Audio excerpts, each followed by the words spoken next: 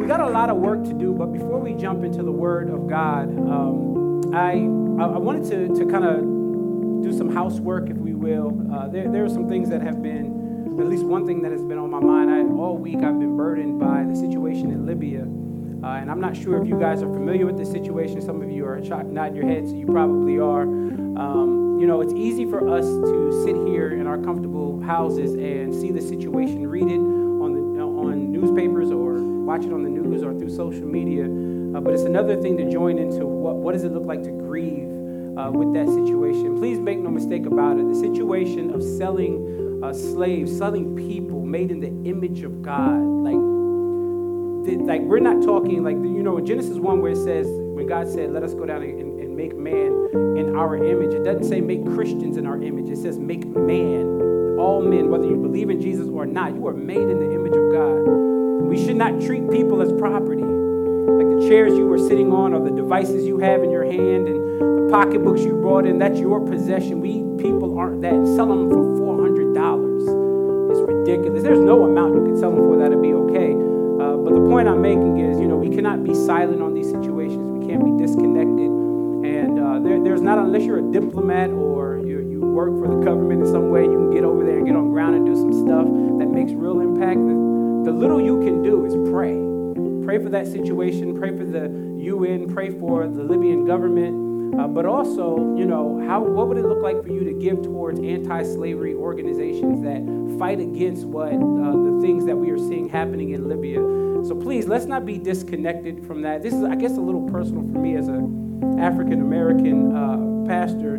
Sometimes we can look at slavery here as though it happened like so long ago. We're talking less than 150 years ago. My ancestors were enslaved, bought as property, and oftentimes we can say, well, that's the church. The world, that's not the church. And the reality is, the church wasn't only silent on slavery, the church participated in slavery. There are places you could read about that the evangelical church has, and rightfully so, repented of. The evangelical church has used slavery as part of retirement packages for pastors. We'll gift you with a slave. Like, come on, y'all. We have to be mindful of the situation that is going on around the world, and we have to pray for it. Amen? So join in, man. I don't know what part you can play in that, but if nothing else, you should commit it to daily prayer. You're not serious about it unless you're praying about it. So let's make sure we're lifting that up in prayer.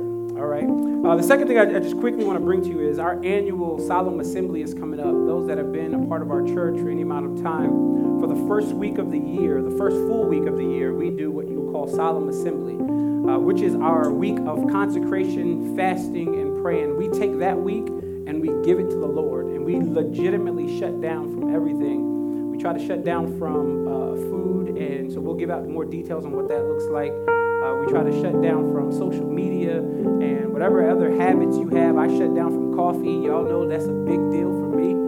But I shut down for the week because I really want to focus in on the Lord. And we get that straight from Joel chapter 1, verse 14, where it says, call the elders together, call the congregation together to the house of the Lord. And then it says, and cry out to the Lord. So we want to commit that week to the Lord, and we want to spend that time crying out to the Lord. So again, more details will come. There will be scriptures and ways you can connect with other believers throughout the first full week. So it'll be January 1st to January 5th. We will end that Friday night. All right? And that's for you. Don't have to be a member here. If you're a frequent visitor, you can be a part of that. All right, why don't you grab your Bibles and meet me in Matthew chapter 1. I'm excited. We are kicking off our Advent series. We'll spend the next 4 weeks really making a case, laying out a case for why Jesus had to come. Sometimes with the Christmas season, we can get distracted by Santa Claus and eggnog and mistletoes and Christmas music and gifts and presents. And for somehow we've taken the birth of Jesus Christ and made it about us. When the reality is the birth of Jesus Christ is about Jesus Christ. And we want to focus for the next 4 weeks leading up to Christmas. We want to focus on what that means for us. That cute little baby in the manger goes 33 years later and dies for your sin.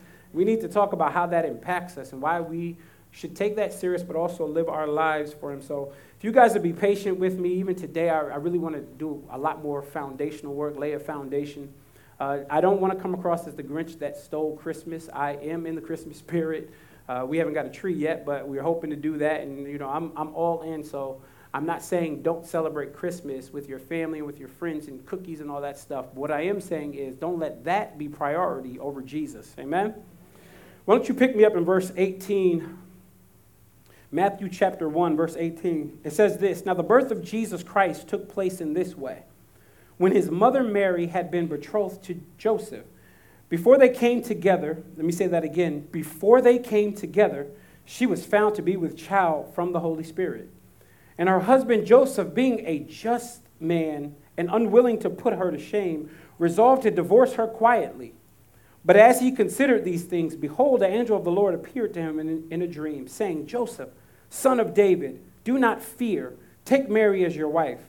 For that which is conceived in her is from the Holy Spirit. She will bear a son, and you shall call his name Jesus." Please underline this phrase.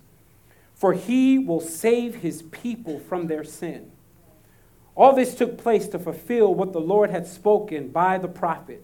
Now Matthew's about to quote Isaiah chapter 7, verse 14. You should write that somewhere in your Bible. Verse 23, "Behold, the virgin shall conceive and bear a son, and they shall call his name Emmanuel, which means God with us. When Joseph woke from his sleep, he did as the angel of the Lord commanded him. He took his wife, but he knew her not," circle this word, "until she had given birth to a son, and called his name Jesus." I want to spend our few moments together preaching from the topic entitled, "Interrupted by a King." Let us pray. Father, this morning, every Sunday morning, we gather ourselves around your word, and we do so by breathing a word of prayer, and we do that because we realize that we are dependent on you. We need you to speak to us. We need you in order to hear your word, and so, Father, I pray that this morning would be no different. Second by second and moment by moment, our desperate need of you is there. I pray that you would speak to us today. Show us Jesus Christ in a clear and a fresh way. Would you hold me back from adding anything to the text? Would you hold me back from preaching my opinion? Would you hold me back and shut my mouth from preaching myself? But Father, let me preach only what your word says about the testimony of Jesus Christ. May the gospel be clear today. May it penetrate the hearts of your believers, and those that don't know you, might it save them today. It's in your son's name and his name alone that we come before you. Let everybody say amen. Interrupted by a King. It was the 2009 VMAs where Taylor Swift won Music Video of the Year. And as she was going to the stage to take her, and many of you already know this story, as she's going to the stage to take her award and give her acceptance speech, she's interrupted. And she's interrupted by Kanye West. And he jumps on the stage and he says his famous line, yo, Taylor, great job. I'm going to let you finish. But Beyonce had the best video of the year because she beat Beyonce's video out, Single Ladies. Now, I don't know how you feel about that. Maybe you were upset with Kanye West. Maybe you thought it was comical and funny. And maybe you just were like, well, that's Kanye West.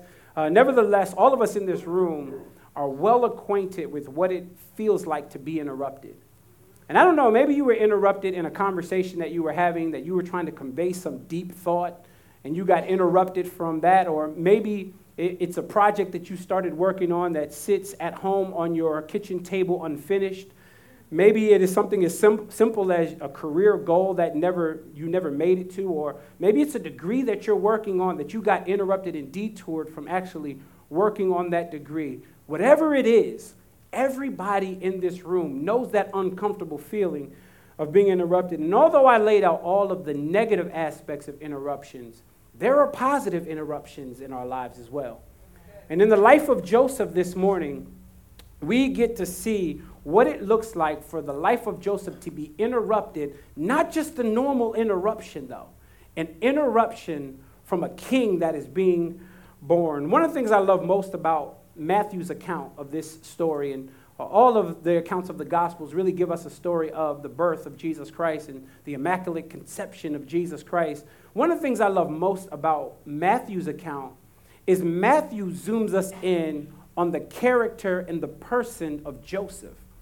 Joseph just does not get a lot of press. A lot of times Joseph seems like the guy that's in the background and Mary is up front. Rightfully so, Mary should be up front, but this morning we get led in on the godliness and the character of Joseph as well. And he certainly was a godly man. This passage can be broken down into 3 sections. You can break this passage down into an awkward situation. That's the first couple of verses. In the middle part of that passage, of verses 18 to 25, you can also break it down to an angelic visitation.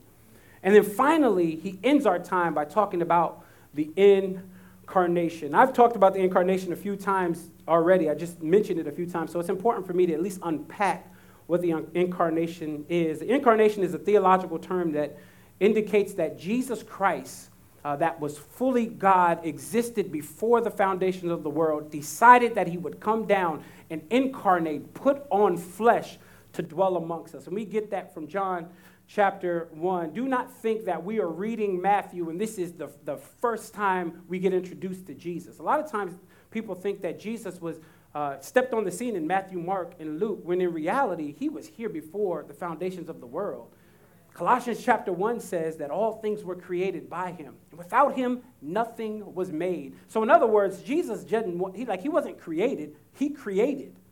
Jesus Christ, the baby in the manger, is the one that not only made all of life and made you, but actually sustains all of life. That same Colossians says, in him, Jesus, all things hold together, not held together, but currently right now, Jesus is holding things down. And so in other words, it's very important that we do not read this situation that is in front of us and say, man, you know what? Jesus just got born here. This is the first time. No, Jesus has been here, and Jesus will affirm that through his ministry. But nevertheless, there is 3 impactful themes in this passage, and it would behoove us to go through each one of them. First, the awkward situation. Look back with me at verse 18. It says, now the birth of Jesus Christ took place in this way. When his mother Mary had been betrothed to Joseph, before they came together, she was found to be with child from the Holy Spirit. This word betrothed, man, it's been my experience that most people don't understand an ancient betrothal. We do not understand what it means that Mary and Joseph were engaged but not married. And a lot of times we'll read into the text what our current culture says about engagement. But engagement in ancient times and engagement now was completely different.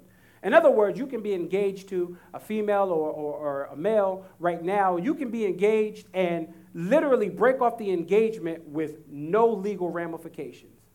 But in the text, you notice as he's not fully married to Mary yet. And as he's about to break it off, the Bible says he's going to divorce her quietly. So in other words, in order to break off an engagement in ancient times, you legitimately had to go through divorce.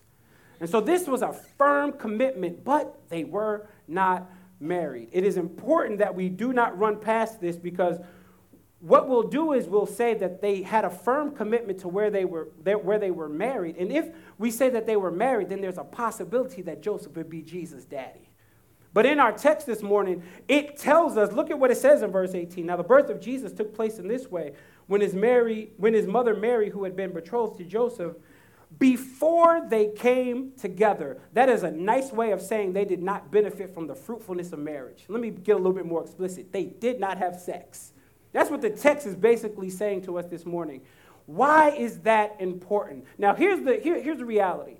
Even though the commitment was firm, Joseph knew that he was not having sex with Mary, his future wife, but clearly Joseph hasn't had an angel come to him yet. So clearly Mary was dropping it like it's hot somewhere. Clearly she was. Like, put yourself, what we do is reread texts like this with the end in mind. You know the story, but act like you don't know the story. And when you act like you don't know the story, putting yourself in verse 18 makes you feel the tension of verse 18. In other words, it makes you feel like, you know what? Mary is doing something. Yeah, of course she is. How in the world do you explain that she gets pregnant? How does that happen? That has never happened before. How does that happen? But look at what the text says.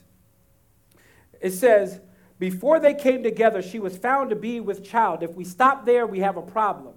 But it goes on to say, with child from the Holy Spirit. In other words, yes, Mary is a virgin and she has not had sex. But what we get let in on is that she is pregnant from the Holy Spirit. Why is that important? Why do you need to care that Mary is a virgin? Here's why. Because if Jesus isn't conceived by the Holy Spirit, that means he's conceived by man.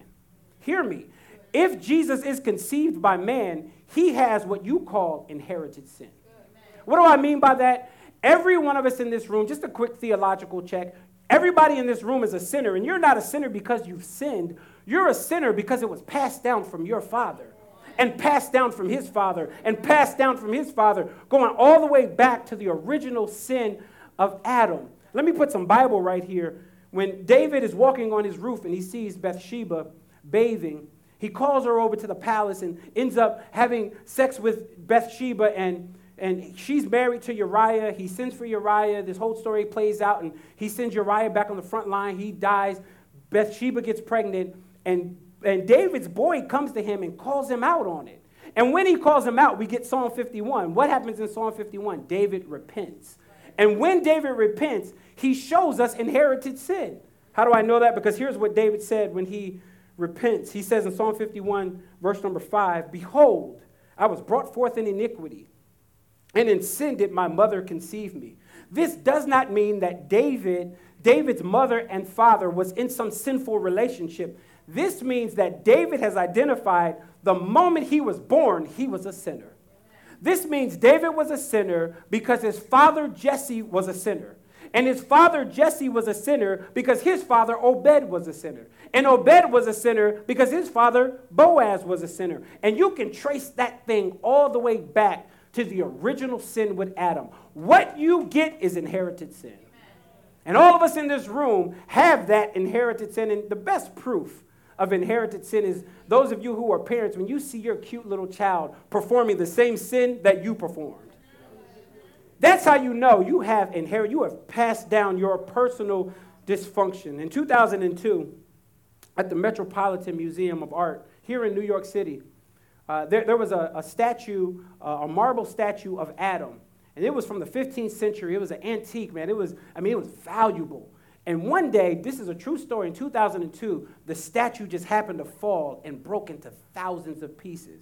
And when it fell, the museum, of course, was looking at video footage and trying to see, did somebody knock it down? Did somebody leaning on it? They found that it fell with nobody in the room. And the reason it fell is because the platform in which the statue stood on wasn't a stable platform. Now, why am I bringing that up? I think this is so prophetic. Just like that statue is broken, all of us in this room are broken because of Adam. Yes, the statue. We are broken because of Adam. Everybody in this room. You are shattered in thousands of pieces. But here's what I know as well. Just like that statue was valuable, you are valuable. Just like that statue was broken, you are broken. But here's also what I know. That statue has been put back together. It has been restored. What am I saying? Just as that thing was valuable, broken, and restored, you are valuable, you are broken, and you will be restored. And the restoration that you will get is because of the cute baby in the manger. That's the beauty in Christmas. And so what we get in our text is inherited sin is passed down. Jesus is able to skip past inherited sin because Joseph's not his father. If Joseph went on the TV show Maury, right now, they would say you are not the father. And can I tell you why that's good news? Because if Joseph is the father, Jesus is born with sin. If Jesus is born with sin, he can't die for your sin. He got to die for his own sin.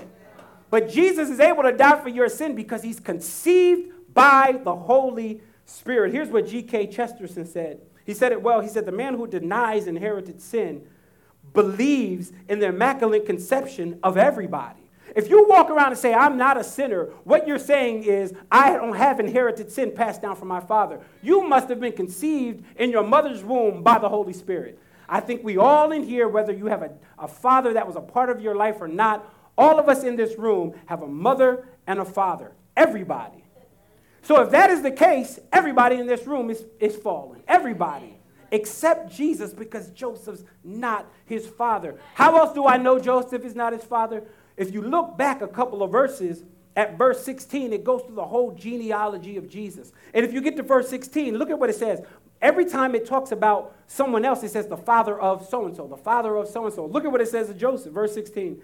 And Jacob, the father of Joseph, the husband of Mary. He doesn't even get let known as the biological father of Jesus. What is he? The husband of Mary. Why is this important? Why am I excited about this? Because Jesus is able to be a sufficient sacrifice because he's spotless. Please note that Jesus' holiness doesn't demand that the sacrifice before him have spots and wrinkles. The sacrifice before him has to be spotless, which is why Jesus has to be conceived by the Holy Spirit. Here's more Bible on that. Romans chapter 5, verse number 12 says this. Therefore, just as sin came into the world through one man, talking about Adam, and death through sin, so death spread to all men because all have sinned. Please note that everybody in this room is a sinner. Like every week you come and I say this to you, and it's important that you hear this.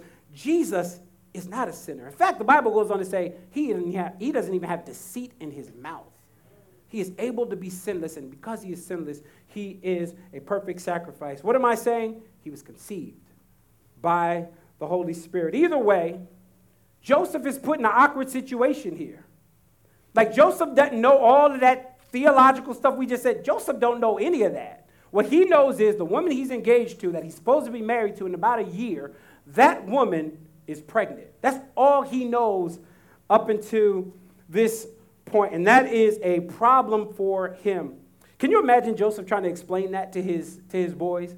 Like, man, I know my fiance, Mary, I know she's pregnant, but she has this whole God thing going on. She's pregnant by God. Like, they would think he's smoking something. They would think something's wrong with him, but it is true, and he doesn't know it yet. So what does Joseph do?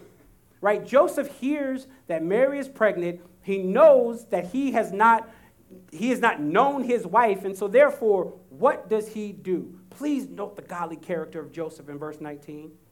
Verse 19, and her husband Joseph, being a just man and unwilling to put her to shame, resolved to divorce her quietly. Now, unfortunately, we run to the fact that he was going to divorce her. And we run past the fact that Matthew just called Joseph a just man and unwilling to put her to shame. That is so important for us because, again, Mary gets all the press in the Christmas story. And we don't give just like there are songs surrounded around Mary's words. If you look at Mary's words in Luke chapter 1, verse 46, like look at her words in there. There are songs built around it. Can y'all name a song that's built on Joseph's words? No, none of us can because we don't give Joseph the credit that Joseph deserves. And please, again, notice we're in verse 19 and the angel still hasn't told him what's going on. The angel hasn't told him what's going on, yet in his own godly character, he decided not to put her to shame. And please note that he absolutely could have been justified doing it. He could have had her stoned to death for her infidelity and been justified in doing it. But he doesn't do that. The Bible says because he's a just man and he was unwilling to put her to shame, which, by the way, all of you husbands in here, this is a side note for us. All of us husbands in here, we need to be patient with our wives. And wives, the same thing for you husbands. For you wives as well. You need to be patient with your husband. Notice in our text, again, he doesn't have any angelic visitation. All we get right now in verse 18 and verse 19 is that he's a godly dude. Now, you might be running to the fact, okay, he's godly, but he does want to divorce her. And I agree with you. That is not the right response. You know how I know that's not the right response? Because when the angel does come, the angel's going to check him. And so he says, really what he's doing is affirming the reality of how important marriage is. Look at verse number 20. Let me read 19 into 20. And her husband Joseph, being a just man, unwilling to put her to shame, resolved to divorce her quietly. But as he considered these things, watch what the angel says. Behold, an angel of the Lord appeared to him in a dream, saying, Joseph, son of David, do not fear. Take Mary as your wife, for that which is conceived in her is from the Holy Spirit. She will bear a son, and you shall call his name Jesus, and he will save his people from their sin. We just talked about the awkward situation. Now in verses 20 to 21, we get to see what the angel does. And when the angel comes, we get 5 important details. 5. If you're taking notes, please write all 5 of these details down. They are found right out of the words of the angel. The first one is so simple. The first is that God has a will for Mary and Joseph to get married. In other words, God is affirming the fact that marriage is a good thing. Like, don't run past the fact Joseph wasn't needed in order for Jesus to be brought into the world. Like, he could have said, go ahead and divorce her. I still got a room. I don't need you, bro. The Holy Spirit could have did that. But the Holy Spirit doesn't do that. The Holy Spirit says, yes, I need her womb, but I affirm that you should get married. And for all of you singles in here that are dating or seriously dating and want to move towards marriage, please note that the Holy Spirit does have something to say about marriage. Like, you should be consulting. Like, don't get married because he's cute. He got nice abs. You know, she's got nice Facebook posts, so I like her post, so we should get married. No, you get married when you consult the Holy Spirit. There's a few times in life that you know, there's no gray area. Now, a few times. Most of the decisions I make is a hint of risk. Most of the decisions I make is a step of faith. I don't fully know the outcome. But there are some decisions that I make that I know it's the Lord.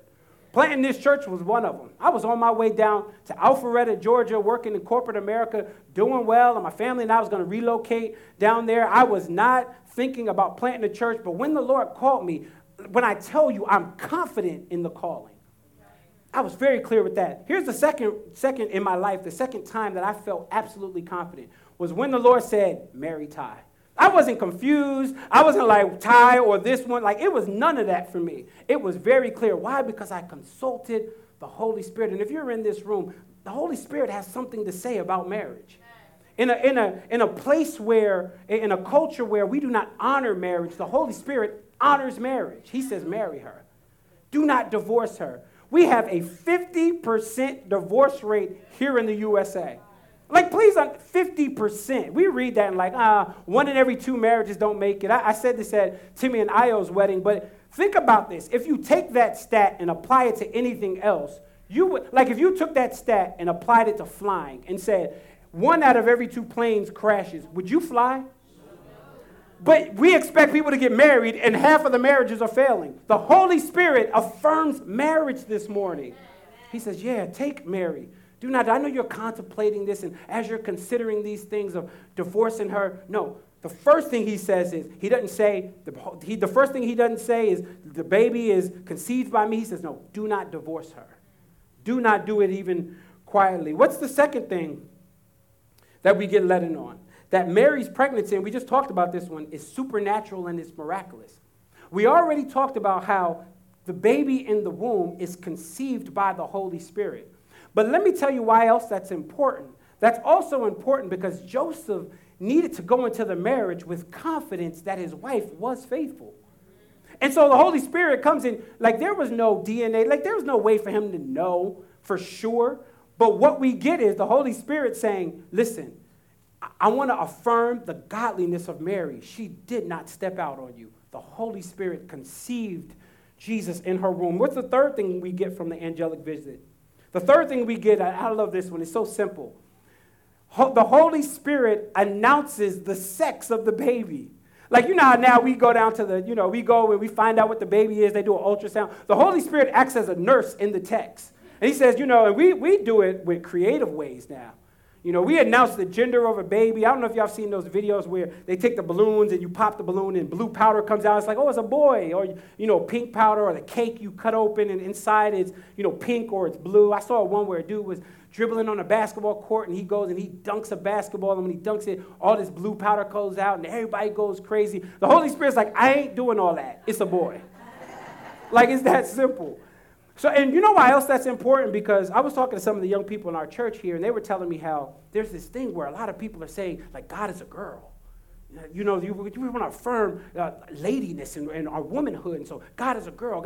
And I'm confused when I hear that because Jesus is the image, according to Colossians 1:15, he's the image of the invisible God. Meaning, you want to know what God the Father is like? We look at Jesus. And the Bible tells us the baby that's in that womb is a boy. And that is very important for us. The fourth thing, we're getting there, the fourth thing that the Holy Spirit tells them is what to name the baby. Here's another area we get creative in. The Holy Spirit's like, don't get creative with the names. Jesus is his name. It's that simple. What's the fifth thing? And the fifth thing is important, and I ask you to underline it. I ask you to underline it because it is very important, and we miss this in the Christmas story. Verse number 21, she will bear a son, and you will call his name Jesus. Here it is. For he will save his people from their sin. That cute baby in a manger 33 years from now will die on a bloody cross for your sin. Like, consider that. This is the gospel within the Advent sermon series. This is the gospel that the baby in the manger. Here's what else is important. Joseph not being the father, that's absolutely needed. But Joseph would have looked at this and said, that baby is going to save me from my sin. Let me go deeper. Mary, the one that carried Jesus, needed the one that's in her womb to save her from her sin. Remember that inherited sin that we just talked about? That inherited sin poses a problem for you and God. Like if you have sin and God, according to 1 Timothy, I think it's 1 Timothy 2 or 2 Timothy 2, if he dwells in unapproachable light, how in the world can sinful people stand before that holy God? Like, it doesn't take, you don't have to be a rocket scientist to understand that because we are all sinful in this room, there is no way we can stand before the Lord. But here's how we can, that baby in the manger. Yeah. That baby in the manger is our solution to our inherited sin problem. And he's the solution because when he dies, he does not, like Jesus wasn't born to die. Jesus was born to live. He had to live 33 years of perfection so that when he went to the cross, he didn't just take your sin. He had something to give you. And what does he give you? 33 years of perfection. He had to be 100% sinless so that when he went to a cross, we can stand before God and hear words like holy. You, holy, just. You will hear words, if you've trusted in Jesus, like spotless. And you know you're not spotless. But you'll hear the words like spotless because Jesus made a crazy trade, gave you his righteousness, and he took on your sin. And when he took your sin, not just your sin that you committed in the past, but your present sin, your future, the sins that you haven't even committed yet, the baby in the manger died for that sin. So the Bible tells us this morning, it says, he will save your people from their sins. All of you, those that have trusted in Jesus, all of us get saved from our sins. Oh, what a Savior that is in Mary's womb. Let us rejoice at the fact that Mary is carrying our Savior, our Lord, our King. So we talked about the awkward situation that Joseph was in. Now we had an angelic visitation, and so he should be confident now. The angel came and told him, this is what's really going on. She did not step out on you. I conceived that baby. He's going to save your people from their sins. It's a boy. Name him Jesus. Like he goes through all. He gives them great detail. Look at verse 22. Because there's something else very important about that child in the baby in the manger. Look at verse 22. And all this took place, note this word, to fulfill what the Lord has spoken by the prophet. Now he quotes Isaiah 7. Behold, the virgin shall conceive and bear a son, and they shall call his name Emmanuel, which means God with us. The baby that's in the manger is the fulfillment of the Old Testament prophecies. He fulfills everything that the prophets talked about in the Old Testament. And here's what's crazy. Jesus could have grown up. He could have read the prophets and then reacted. If he wasn't the Messiah, he could have acted like he was the Messiah. He could, like Zechariah 9:9, where the Bible says, behold, your king comes mounted on a donkey. He could have rented a donkey or bought a donkey, got on a donkey, rode down in the Mount of Olives into Jerusalem and fulfilled that scripture. But here's what I know. You can't fake your own birth. Jesus is fulfilling scripture before he's able to crawl. He's fulfilling scripture before he's able to talk. Jesus is fulfilling scripture before he's able to perform any miracles. That baby in the manger is the long-awaited Messiah that the Old Testament was pointing to. Jesus steps on the scene and he fulfills Old Testament prophecy. That's important for us. And Jesus even says that at the end of his life, after he died and before he resurrected, or after he resurrected, before he ascended into heaven, even Jesus said it. He said, all of the prophets spoke about me. Remember, he said it to the Pharisees as well. He said, you search the scriptures because in them you think you find life. But these are the scriptures that testify about me. The Old Testament points us toward the baby in the manger. And the baby in the manger points us to the cross where Jesus dies for our sins. Y'all got to stick with me. We got to lay this foundation. The baby in the manger is absolutely the one that the Old Testament prophesied about. And not only is he the fulfillment of the Old Testament, but please don't miss this. He's 100% God. Look back at the text. Behold, the virgin shall conceive and bear a son, and they shall call his name, note this name, Emmanuel, which means God with us. We already talked about what incarnation means, but it's important that we understand what the hypostatic union means. That's not no big theological deep word. That simply means that God, Jesus Christ, was 100% man, but he also was 100% God. And the two natures did not mix. That is important for us. Why? Because only God can appease God. God's standard for you to stand before him is not good. God's standard for you to stand before him is perfection. And only God is perfect. Therefore, the baby in the manger is Emmanuel. He is God with us. He's the one that's going to die for your sin, and he's able to die for your sin because he is God. Now, I know you're sitting there like, well, he never explicitly said he was God. But I would beg to differ because he actually does explicitly say it without explicitly saying it. You remember John chapter 10 where he says, I and the Father are one. The Bible says the Jews picked up stones to stone him. And Jesus asked the question, for what are you stoning me for? For good works? And they said, it's not for good works that we're stoning you, but because you, a mere man, claim to be God. Jesus does not go back and say, no, that's not what I was saying. Jesus lets it ride. Yeah, I'm God.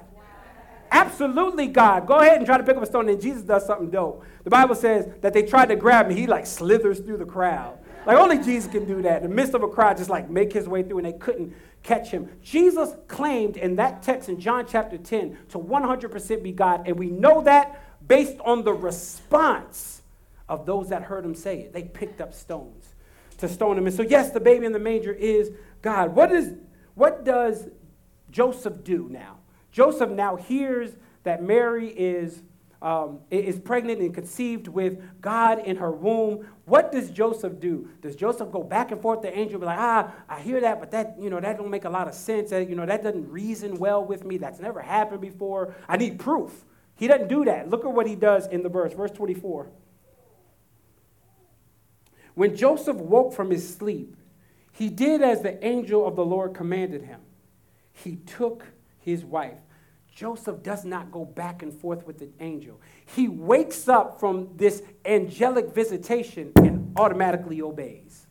Like automatically. Wouldn't it be wonderful if we can get to the place where the word was spoken to us, or we read the word and we automatically obeyed? We didn't question. You know what we do? We wait for some mystical moment to happen. We need proof. We need goosebumps. No, you got 66 books to obey. And out of these 66 books, we should have the same response as Joseph. Joseph did not question the angel's word, which was God's word. He absolutely obeyed. Amen.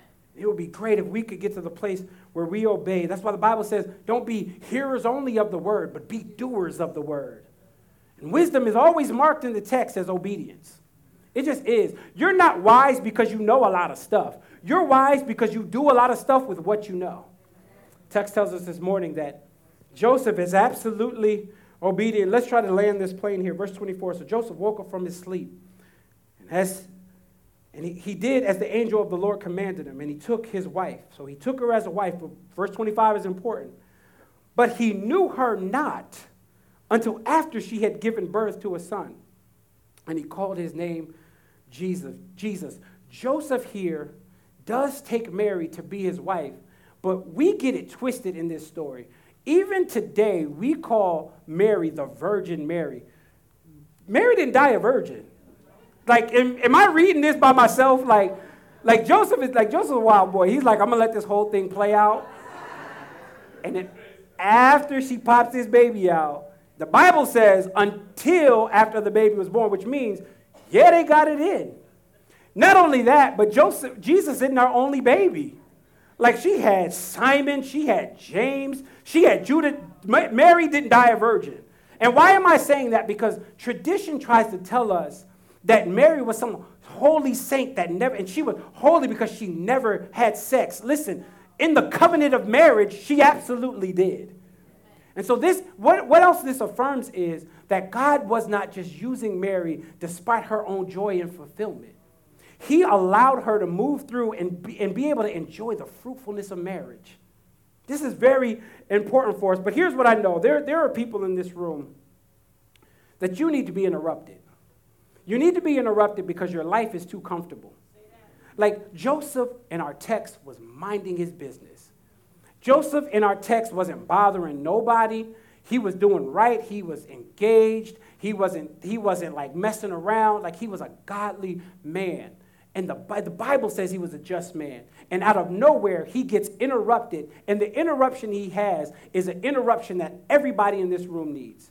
If you've trusted in Jesus, if you've trusted in him 5 minutes ago or 30 years ago, there was a moment in your life that you got interrupted. And that interruption should have changed your life. But there are others in this room that have never been interrupted by the King Jesus Christ. And if you do not know Jesus in this room, it behooves you this morning not to go through this Advent series and say, at the fourth Sunday, I'll give my life to the Lord. You need to give your life to the Lord today. You need to be interrupted today. And those of you who do know Jesus, there are some of you that do know Jesus, but you're so on your grind, you need to be interrupted again. There are some of you in here that are so focused on your degree, so focused on moving up the corporate ladder, so focused on things that are secondary issues. You focused on relationships. You need to be interrupted this morning as our boy Joseph was interrupted. Every head bowed and every eye closed. Simply want to begin our Advent series by praying that God would interrupt us. Father, I want to pray this morning for everybody that's in this room that's too comfortable, including myself. Father, if we're comfortable, interrupt us. Interrupt our lives so that we can be on mission for you, so that we can live our lives faithfully for you. Not perfectly, but faithfully for you. And Jesus, this morning, or this afternoon, as we consider the Christmas story, Father, I pray that we would realize there is no greater Christmas than the first Christmas. There is no greater present that we could receive.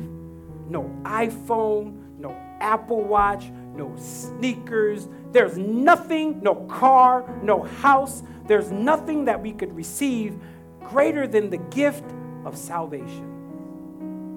So, Father, I pray for the non-believer in here that doesn't know you. Thank you for them being here today. I pray that they feel loved and encouraged, but I pray that you would interrupt them with salvation. And the one that does know you, that's comfortable, that's not on mission, that doesn't have you as a priority, interrupt them as well. We need you to do that. It's your grace that you interrupt us. So, Father, we submit this time to you and pray that we would walk out of here and be doers of the word, not hearers only, lest we deceive ourselves. It's in Christ's name we pray. Amen.